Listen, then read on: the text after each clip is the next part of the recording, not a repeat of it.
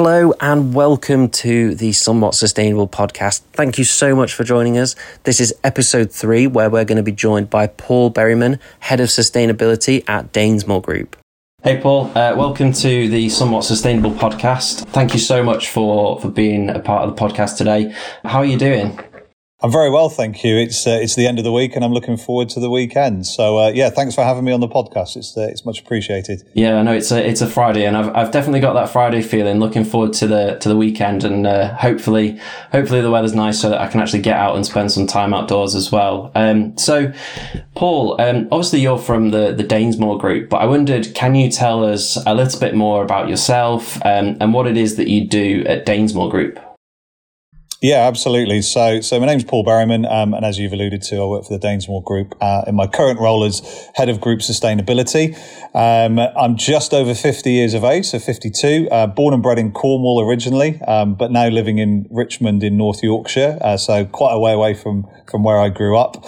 But I've been in the kitchen, bathroom and bedroom, so KBB industry for nearly 30 years now. I started back in Cornwall back in 93 working for a furniture manufacturer that was part of a large UK group that was supplying major customers such as B&Q, Argos, MFI, Staples, etc. when they existed, and worked there for a number of years until unfortunately that business went into administration in 2009. And it was then that I joined B&Q, who I'm sure you're very familiar with. Started originally as a kitchen, bathroom and bedroom designer, selling those projects to consumers in stores. Did very well in my very first year with the business, and eventually got asked to step out of that role and get into some regional coaching with other designers on how best practices to design and work with customers. And then, very long story short, ended up relocating to Hampshire to their head office in Chandler's Ford, where I eventually became the bathroom buyer for sanitary ware and bathroom furniture. So I was looking after around £75 million worth of products in that category. And then worked for their parent company Kingfisher, where I was head of global sourcing for bathroom furniture. Honest and transparency, ended up leaving Kingfisher purely because of the travel commitments, at least 4 to 5 days every week abroad anywhere in the world, which takes its toll, especially as you get a bit older. Everyone thinks it's a glamorous life, and it is to start with, but it soon becomes a bit of the daily humdrum. So joined the Danesmoor Group in 2016, primarily looking after clients such as John Lewis and Next, in terms of some of their bedroom furniture supply. And then rapidly progressed within the company to heading up a project to kickstart one of the new parts of our group, which is called Life Kitchens for Living, which has a state-of-the-art high-end kitchen showroom in Waterloo in London, but also a manufacturing division up here in the northeast. So I'm based in Newton Aycliffe, which is just outside of Darlington in County Durham, and then got approached to do this role of sustainability, which I'm sure you're going to ask me a lot more questions about. 100%. Yeah, I was actually sort of thinking, you're going to sort of answer my next question for me for a second then. But yeah, so you are obviously the head of sustainability at Danesmoor Group. So how did that kind of come about? Did you push them to actually be more sustainable, or did it come to you? How did that work? It came to me, actually. So back in October last year, 2021, I was approached by the owner and the board of directors to basically say that we need to start being more sustainable. We don't see this as a PR stunt. This is something that has to be done. Because obviously businesses have to report on it in their annual financial reports, etc. And there is a lot more awareness throughout, obviously, not just the business world, but obviously in the day-to-day public world. So they really didn't have anything in place, and they said to me, based on your current projects that you've delivered within the group, we think you'd be the ideal person. So I was obviously flattered to hear that, but immediately a sense of panic came over me. I basically said to them, I don't know a lot about sustainability. I know about sustainable sourcing through my time as a buyer. And to be honest, their response was very honest. They said, that's good because we don't either. So they said, it's a blank sheet of paper for you. And we trust you to come back with findings, proposals, strategies, etc. So I spent most of Christmas kind of not worrying about it, but thinking, how big is this piece of paper? Where do I start on January the 4th when I came back? Yeah. So that's how it came about. And yes, so started the role on January the 4th this year. Yeah. So I guess your overall sustainability journey, it was they said to you that obviously they weren't too aware of it. You said to them that you weren't overly aware of it. So I guess the whole, the last sort of 5 months has just been a complete whirlwind, I imagine, and just one long continuous journey. So why did they decide to be more sustainable? And as I understand it, you've actually embarked on your journey to net zero. So why net zero as well? So I think two things that answer your first question about why did they think they need to do more about it. It's a lot of our customers. So we've got a very complex business model which can deal with trade customers. It can deal directly with end consumers, but it also can deal with some of the big high street brands. And obviously what I've quickly found out with the world of sustainability, it's the demand of those customers, be they end consumers or be they the mass markets, that are demanding more of this upon their supply chain.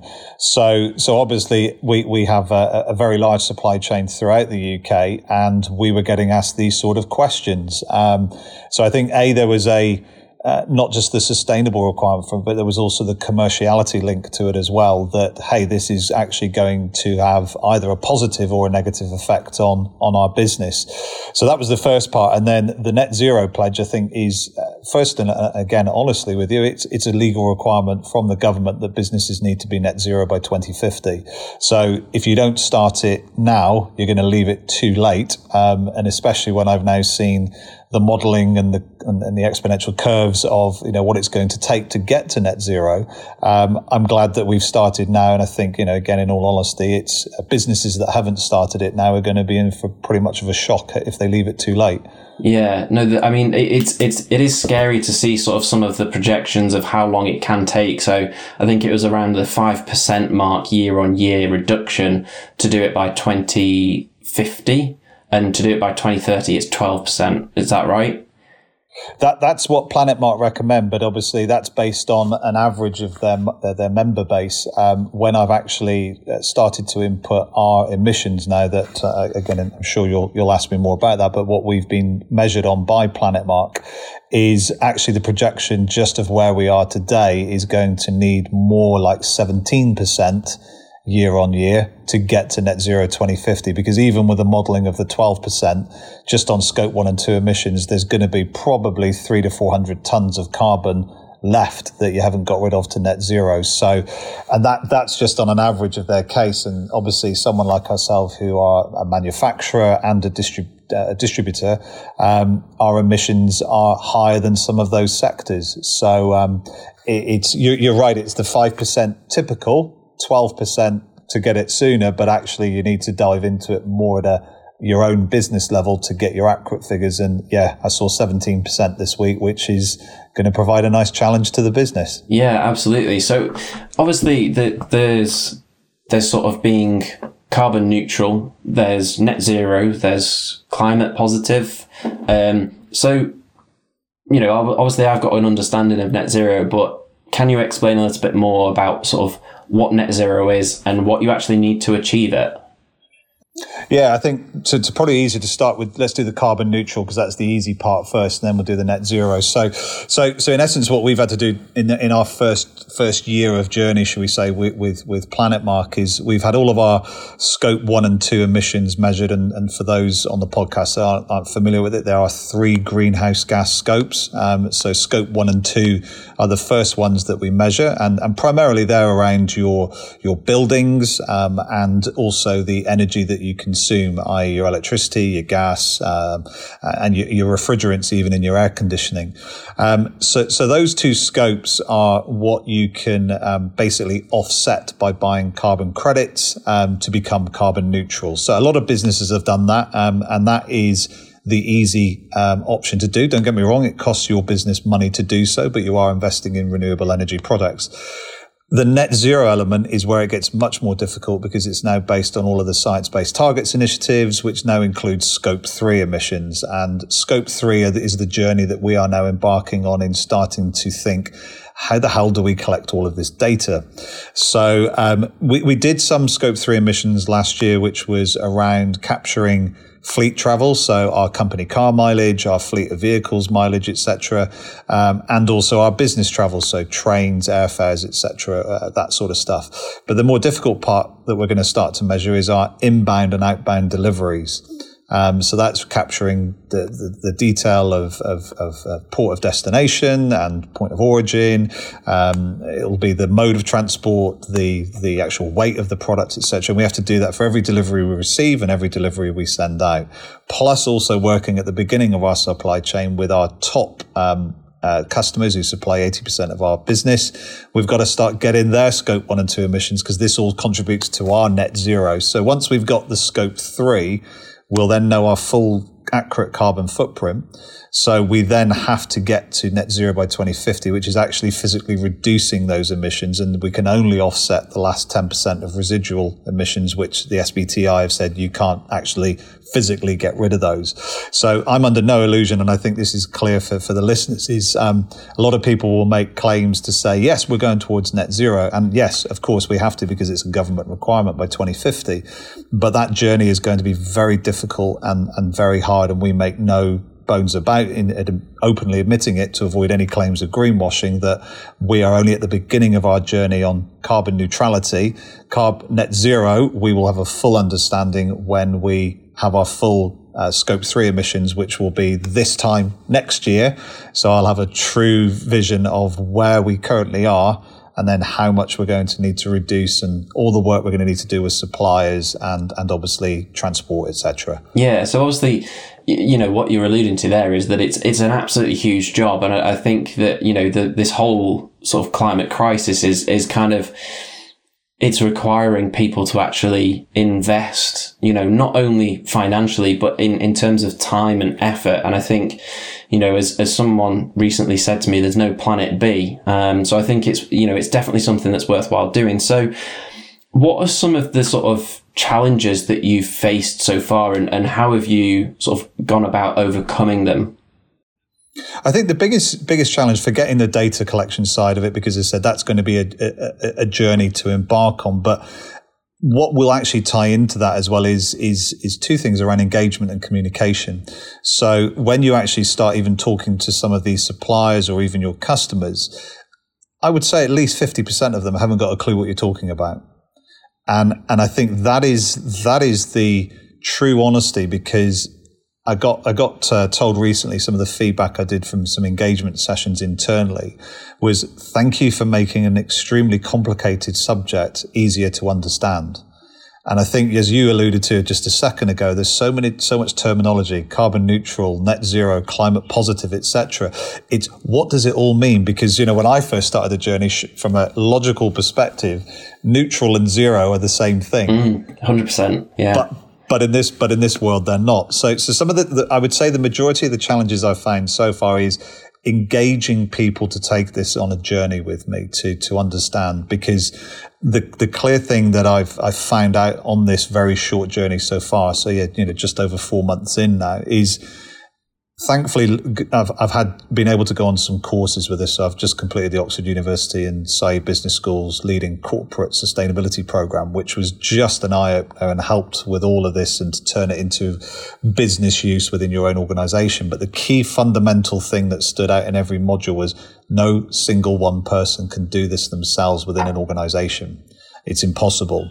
So what I've done to help on that journey is start communicating this. And as I said, we've held some engagement sessions, which we call sustainability sessions, which I pulled together to basically set the scene. And I made no apologies to people. The first half of the presentation was going to be pretty grim in terms it was setting the scene of where the world is today in terms of temperature, climate change, catastrophes, disaster, etc. You know, 150 million people have lost their homes in the last 10 years due to extreme weather. And it was them breaking it down into how we can make a difference. So I think the key thing on a positive side of that, we have around 390 employees, and it's probably around 60% of our workforce voluntarily attended those sessions. So we've presented that to over 200 people now. And what's helping is, as I said, is that challenge of communication and engagement is these individuals who've attended it of going, I now know how we can start to make a difference. And I can share, literally hot off the press today, I can share some positive news with you on how some of the things we've introduced already have started to make a difference. That's amazing. So obviously, I guess similar to what you said about your presentation, though, the first half of the podcast, we've almost sort of, I guess, maybe focused on the negatives in terms of setting the scene for what is net zero, being more sustainable, and the prospects are pretty grim if we don't do anything. So what are some of those quick wins that you've kind of been able to implement within the Danesmoor Group? Yeah, and I think that's what I'm really excited about to share, just seeing some data hot off the press this morning. And believe it or not, it revolves around bins. Okay. And we had I would say it's been a journey of a couple of months since we've introduced a new waste and recycling policy where, there's been a bit of teasing. People have called me the bin police, et cetera, et cetera. And I've also got, around 20 sustainability champions across our business and all the different units who've all volunteered to join us, and they've also been called the bin police because just to give it some context, what was happening in the past is we had a couple of the old Brabantia style bins in the offices, etc., which was split into general waste and recycling. No one really knew which sort of waste went into which, and they thought they were internally doing the right thing, and it wasn't until we got the data back from Planetmark that was also then in collaboration with Veolia, our waste partner, that actually said 99.9% of our waste was going to landfill. Oh, wow. So this was unbelievable. It was 120 tons. It was the equivalent weight of 18 London buses. So when I then showed that to people, it was, wow, didn't know that. And they, we were recycling inside the office. And I said, yeah, but the problem actually existed outside of the offices because we were using only one type of wheelie bin that was all just going to landfill. So what you might have thought you were doing correctly was wrong. So what I introduced was, we've now got a new bin system internally. So we've now got dedicated bins that are for dry mix recycling and general waste. And in our canteen facilities, we've got food waste bins. Then having done a audit with Veolia where we walked around all of the sites, something I never thought I'd do in my career, sticking my head in bins all day. It was eye-opening and something I never really want to do again. But what we realized was, hey, we need to change the bins. And just a simple conversation, and again, this is about communication, said to Veolia, so what sort of wheelie bins do you have? And they said, well, we've got exactly the same: dry mix recycling, general waste and food waste. So we introduced all of these bins across the departments. Don't get me wrong, it was a challenge to get people to realize that what should go in the food waste bin was only food waste, and there was packaging, etc. But we've now got that work, and it's been up and running for a couple of months. And today, Veolia have sent me the first 4 months of data, which I've compared against last year. So I'm pleased to say, just by using bins correctly, just between January and April, we've reduced 30 tons of waste from landfill. We've increased 10 tons going to recycling. And we've sent our first ton of food waste to a local plant to be turned into biogas energy. So it's just an amazing success story, just to tell people, just by using bins correctly, we're reducing our CO2 emissions. So I can't wait for a full 12 months of it to then see our year-on-year comparison, because as you said earlier, the Planetmark minimum target is 5%. I've demonstrated with the team that we could probably get close to doing that 5% just by using bins correctly. So that's a real low-hanging fruit, real easy opportunity that any business could introduce.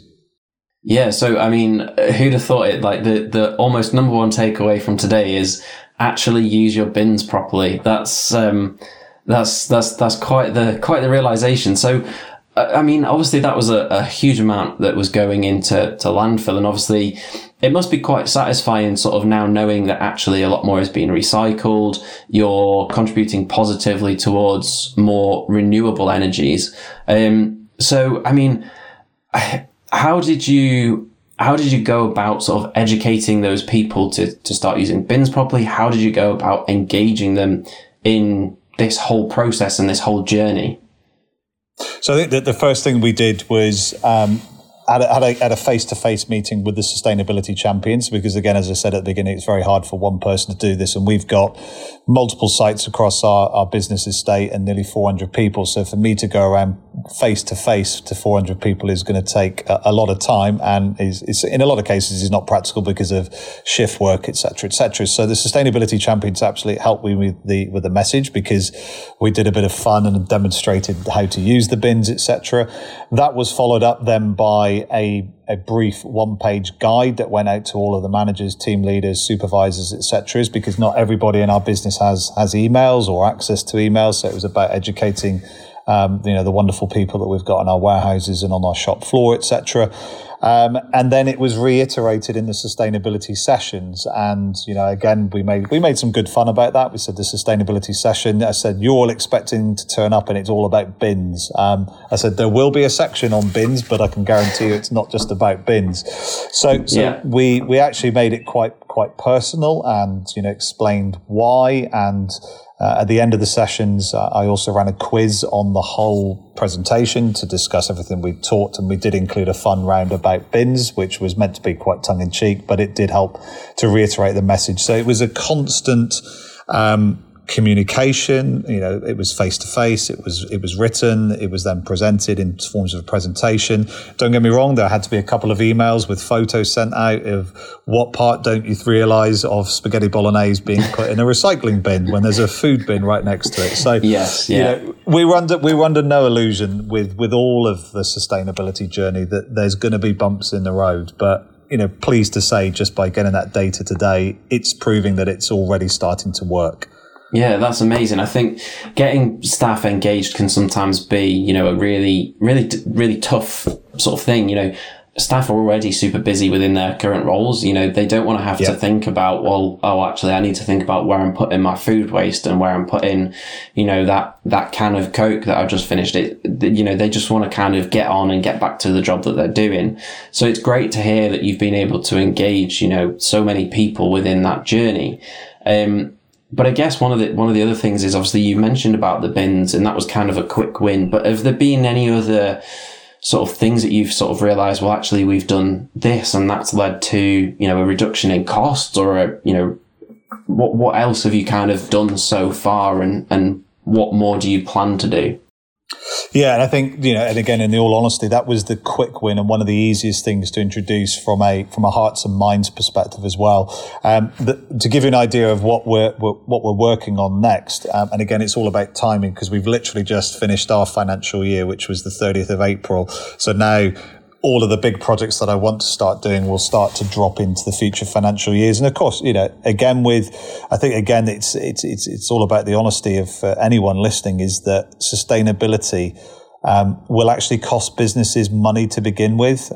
So it's impossible to do everything all at once, even though I'm the sort of person that wants to do everything at once, because I've got that sort of infectious attitude that once I've got my teeth stuck into it, I want to get on with it. But there also has to be a realistic, and thankfully coming from a commercial background, I understand that, there is a certain level of costs of what you can and cannot do all at once. So the next step that we're working on is a very simple one, to also engage hearts and minds. It's not a huge cost to our business, but for example, we have a lot of water coolers that are around the business, and we currently buy 21,000 paper and plastic cups every year, which come from recycled sources. So it's not as if they're virgin material, but a lot of the time is, of course, before I've introduced the recycling process, they just go in the bin. So what we're going to introduce is I'm hoping to get it signed off today, actually, is branded water bottles for everybody within the business. And then we're going to issue them to everyone in the business, and it'll have our logo on it. It'll have the Planet Mark certification logo on it as well. And then we're going to remove all of those plastic and paper cups. So that'll be another, it's a heart and minds thing. It's a very minimal CO2 impact, just being completely honest and transparent with you on that. But it's another thing that's doing the right thing. We're taking this paper and plastic, even though it's recycled, out of our supply chain. It will reduce some of the cost. but we're also reminding people on a daily basis of the journey that the group is going on. So that's a quick win. The next big one that we're really looking at doing, and I think this can give the listeners some scale of what you can do, and it depends how old your business is. So our business actually started over 100 years ago, so it's a very well established family business. But the existing buildings we're in, some of them are 30 years old. So you can imagine the technology in those buildings is very, very outdated. So let's just use lighting as an example. I just thought to myself, I looked up at the ceiling in the office that I sit, and I thought, there's fluorescent tubes in there. Now you can get LED fluorescent tubes, but I thought we've got some fluorescent here. So a bit of Googling. And this is the way that you can start on this journey by finding things out, is use the internet. So, look at the government's websites, etc., and then straight away coming back with, right, halogen lights have already been discontinued. Fluorescents are going to be discontinued in September 2023. And actually, we've got no LEDs in this building. Wow, okay, So I went, that must be costing us a lot of money, and I'm sure some CO2 emissions. So I've engaged a specialist LED lighting company, and this thankfully was a little bit more glamorous than sticking my head in bins. But we went round and looked at all of our sites across our three main industrial units of where we're based, and we looked at every single light fitting that's been used. And the guys went away and came back with a 65-page report and quotation on cost to change to LED, the type of light they would introduce, because we need some on sensors due to warehouses, etc. Obviously, then there's different lightings for offices, emergency lighting, etc., etc.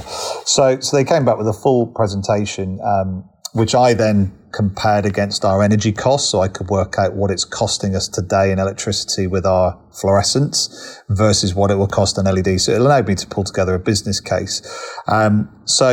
The long story short is that this will go ahead. It's depending on, do we do it all at once or do we do certain business units? But the overall cost was circa 160 grand to change all of the lights. But the payback period is less than 12 months based on energy consumption, which then means you're making circa 160k saving every year. And in the very, very first year of doing it, you reduce 235 tons of carbon just by changing the lights. Yeah, I mean, that's something that we could all do in our homes as well. So absolutely. If you start, like, I live on a couple of 100 house estate. So if every house in the estate changed every light bulb to LED, we'd be looking at saving, similar amounts of carbon, I would imagine. That's definitely something that people can do on a business and personal level, which I think is, amazing. And I think it kind of leads me into my next question, which was, is there anything which you wish you knew before you started this journey that you know now? Oh, that's a really challenging question. I think one that if I knew how hard it was going to be, I don't get me wrong. I don't think that would absolutely not put me off because I love a challenge. But I think the thing that could appear daunting to people is, I take my age, for example, 52, and thinking net zero 2050, that's 28 years time. I'm going to be 80 by then. So probably not working. So I'm thinking, how do we develop a strategy to then be able to pass through? So the bit about for me is knowing some of the legislation, some of the guidelines, that I'm not saying I wished I had known before, but it would have been probably great to know what I was walking into. But I think that's going to be the same for anybody if they're even, starting at uni to understand sustainability or whatever point you are in your career. It's because it's such a complex subject, as we've said, is how do you know more about it before you start? So I think that's probably what I would have liked to have known, is to have had more background. Other than we'd like you to look after sustainability and this is what it entails. But again, I think what's been great for me personally is that blank sheet of paper has really helped me to personally define my own trajectory through this complex subject. And one thing that I pride myself in is I'm not afraid to put my hand up to anyone and say, I don't know what you're talking about. Can you please help and explain it? And the key thing I've learned on this short journey is collaboration and communication is key. I recently did an article for Positive News online magazine, and they opened actually with one of my quotes, which was, this isn't an old school world where businesses can no longer really share their strategies, because unless you talk to each other and share strategies, this isn't going to happen. Let's be absolutely crystal clear. It's not going to happen. And I'm so pleased to see some of the big names in our industry, not that we deal with them, but some of the big, should we say, the biggest giant is IKEA, probably lead the way in sustainability. And they have a whole policy, as do lots of retailers. I mean, Apple's sustainability policy is 140 pages. Wow. I didn't know that. Yeah, I mean, you can go onto all these websites and download the sustainability policies. One of our suppliers is 228 pages. Little hint there, don't print it because of the paper you do. Definitely don't print it. Yeah, but it is astonishing to see that this is now out there in the public domain. You know, this is what we're doing. This is even builders. You know, you can look at building companies like Barratt's. You can look at Bartley Homes down in London and the southeast. They're leading now with things like the United Nations Sustainable Development Goals. You know, who would have thought that a builder would have led with that on their policies? So it's this thing is more relevant and in your face now than I think it will ever be. And it just does go back to that whole thing, as if we don't change now, the future generations are in pretty dire trouble, I think. Yeah, I think that's something that's really sort of important to kind of shine a light on is actually, to some extent, we're not doing it for ourselves. We're kind of doing it Correct. For, you know, that next generation. You know, I've got a niece and nephew who are 5 and 10, and, you know, they're acutely aware of the environment. They love being outdoors, but, you know, actually outdoors is actually, for them, it's quite on their doorstep because they live in Scotland. But, you know, more local to me, it's much more difficult to access nature. And I saw a couple of statistics recently, and it was like 96% of the planet is, you know, has had human sort of interaction or intervention within it. So only 4% of the planet is actually left to be, you know, completely wild, which it actually makes me a little bit sad in a way. Which I think, you know, when we look at it like that, the whole mental health side of it kind of really comes to sort of starts to play into it a little bit. So how have you found it in terms of like, when you do engage people, and for yourself as well, has it had a positive impact on your mental health, working and, you know, focusing on sustainability? Yeah, I think, you know, again, the openness and transparency of it, I don't feel stressed about it. I feel excited about this journey. You know, as I said, there's no doubt it's a long one and a difficult one. But it's challenging, but in a positive way. And I do look at some things in a different light. My wife will tell you that I'm a pain in the backside at home, going around and switching lights off in rooms that aren't needed. Yeah. But that, I'll be honest, again, that's probably not even down to a sustainability perspective. That's down to a cost of living perspective. That's just the cost of electricity bills has gone through the roof, and shocking to see another 40% in October. So I think what I would say is how from other people's perspective is, when I did the sessions, it was all around, I asked them the question, what do you think sustainability means? And that was the question that started to open people's minds. And a lot of people I said, look, they were quiet and frightened to say what they thought. And I said, look, this is a safe room. We're not recording or anything like that. I said, what you'll find is exactly what I thought. It's a bit of recycling. It's maybe, sustainable products. But what does that word actually mean? And they threw a few things of these out, what they thought in our industry: packaging, recycling, waste, renewable energy, etc. And then when we showed them the true definition of sustainability, which was released by the UN back in 1987. So I said, this shows it's not new. And it was all about making sure that what we do today doesn't compromise the future generations' needs of their own. So what I did then was say to people in the room, who here has got children? So half the room put their hands up, and I said, it's your children's future. And it immediately brings it to home, and they go, God, I didn't think about it like that. And I said, I haven't got children. So I said, I could be very selfish and go, not my problem. But that would be very selfish. And I said, and that's the problem. If we all have that attitude, and there will be people that do have that attitude, then it's going to be even harder to make that change for the future. And then when I tied it into the statistics, obviously, about global warming, etc., and then go, did you actually see the data that the UN released a few weeks back? And they were showing that the the trajectory where, we know we need to keep the warming to less than 1.5, and the original projection was 2.4, based on governments. It said it's actually now projected at 3 because the world is heating up and not actually cooling down for what we need it to be. And I said the net zero 2030 pledged by the UN is actually more like net zero 2025, which is three years. So, and they said, what happens after that? I said, kind of irreversible damage. So I said, this isn't a science fiction film that you see on TV. This is reality. So I absolutely think when it touched then on their, should we say, their initial own emotions was, this is my children's future. And I said, look, we're going to be long gone by then. And I said, but is that the right attitude to have? I said, I know Elon Musk wants us living on Mars, etc. by then, and I'm sure a lot of that will happen with the way that SpaceX is going. But let's focus on the reality. Is it's your children's future. So I think that emotional and also from the mental health side of it, I find it, when I at the weekends I go out and do extremely long walks, etc. And I'm lucky to live out in the Dales in Yorkshire. So I'm out there, I literally see no one. There's no cars, there's no vehicles, the smell, the air is fantastic. But, having lived closer to cities as well, it's such a, I have to go to London for work on Monday.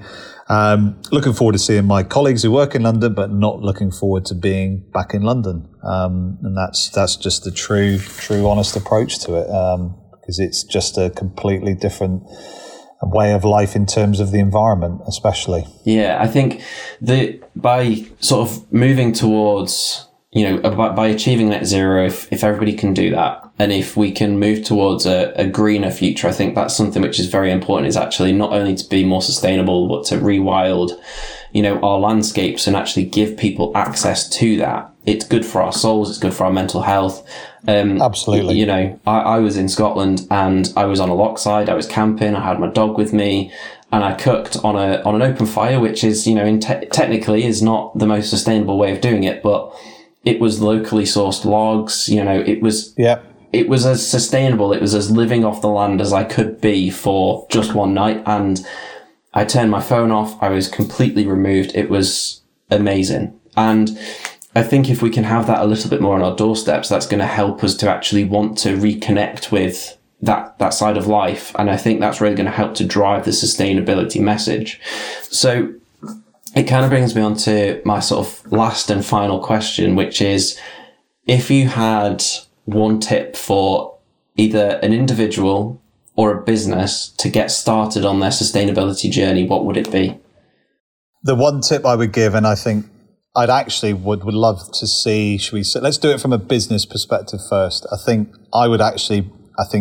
to get everyone to a net zero 2050, I would actually like this to become a legal requirement for all businesses, is that every business should have their carbon footprint independently measured and verified by an external party.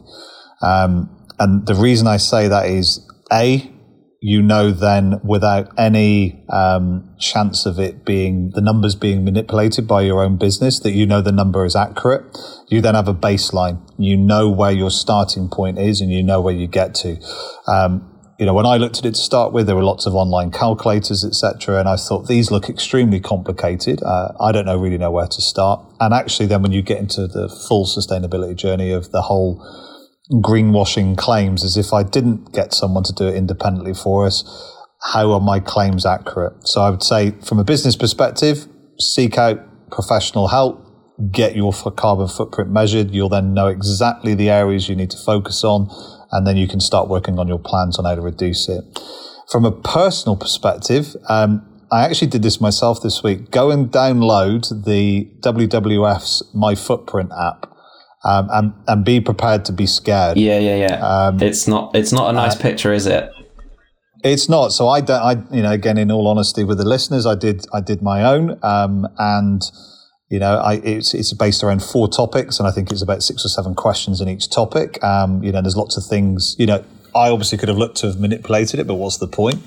The first question I think was, the amount of meat that you eat, etc. So thankfully we eat it very rarely.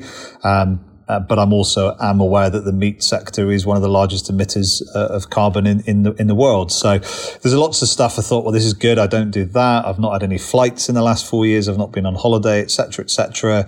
I don't do a lot of traveling other than commuting to work, but my projected carbon footprint still came out at 13 tons when the UK average is 10 per person, and it shocked the living daylights out of me. And so I would say to everyone, go and download that app and you might not think, I don't care, that's fine, but try and understand what it is. And then you can do those simple things like even at home. It's like I said to people here about the bins. Let's just go back to that. You will recycle at home because the waste is only collected every 2 weeks now, if you're lucky. So if you don't recycle, your bins are going to be overflowing. Yeah. So we are recycling cardboard, glass, plastic at home. We are recycling our garden waste, and then we're just putting, general rubbish into the bins. And some people will probably go a step further and do their food waste. So recycle and do what you can at home. And also, like you just said about the lighting as well, look about replacing your lights to LEDs. Because it's going to reduce your footprint, but it's going to save you money as well. So I think just if everyone could just recycle, and this might sound obvious, but I think the amount of people that probably don't do it is recycle, get your lights sorted at home, think about your switch off. We do a switch off campaign at work now, because it'll save you money and it will reduce your footprint, which is very important. That's amazing. I think you've hit the nail on the head. It's simple things that we can kind of all do. And like I say, I've seen the WWF My Footprint app. I haven't yet actually put in my data, but I'm pretty sure it's going to come out quite scary. But yeah, it's been amazing to have you on the podcast today. It's been inspirational in so many ways to know a business that was never set up to be sustainable, but is actually now recognizing that transition and is kind of going through that. So Paul, I really appreciate it. And I hope you have an amazing weekend and hopefully we get some sunshine that you can enjoy as well. Brilliant. Thank you so much for having me, Paul. Same to you. Thanks. Cheers. Bye now. Cheers. Bye.